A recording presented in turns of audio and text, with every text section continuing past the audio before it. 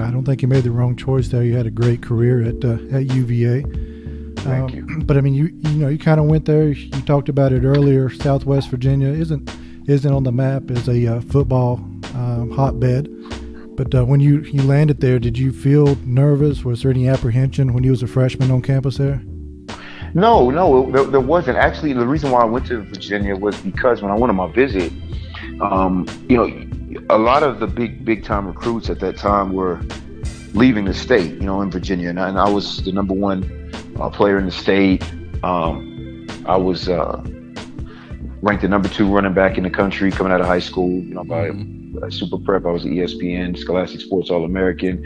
I was a Mid-Atlantic Offensive Player of the Year in high school. I mean, there were a lot of things. The Gatorade Player of the Year in the state of Virginia. There was a lot of really big accolades that I was fortunate enough to receive, and most of those players usually go either to Penn State or a bigger football program around that area, maybe North Carolina, which was a big football program at the time.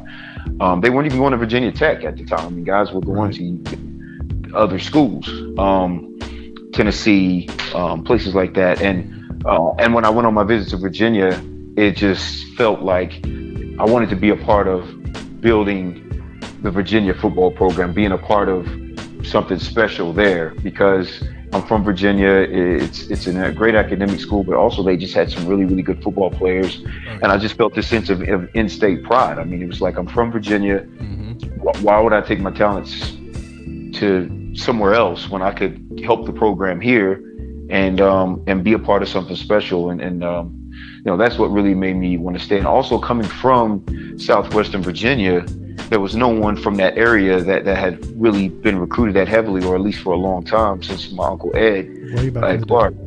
Yeah, and I wanted to be a representative of that area at home, because if I would have gone somewhere else and gone to Notre Dame, or if I'd have gone to a Michigan or a Penn State or gone to Florida State or somewhere like that, you'd have kind of got lost in the sauce as far as where you're from, because it's all about Florida. Right. If you're at Florida State, it's all about Pennsylvania. If you're at Penn State, it's all about Michigan. So that was another reason why I wanted to stay home, because I wanted to bring more attention to our area, to the talent that's there.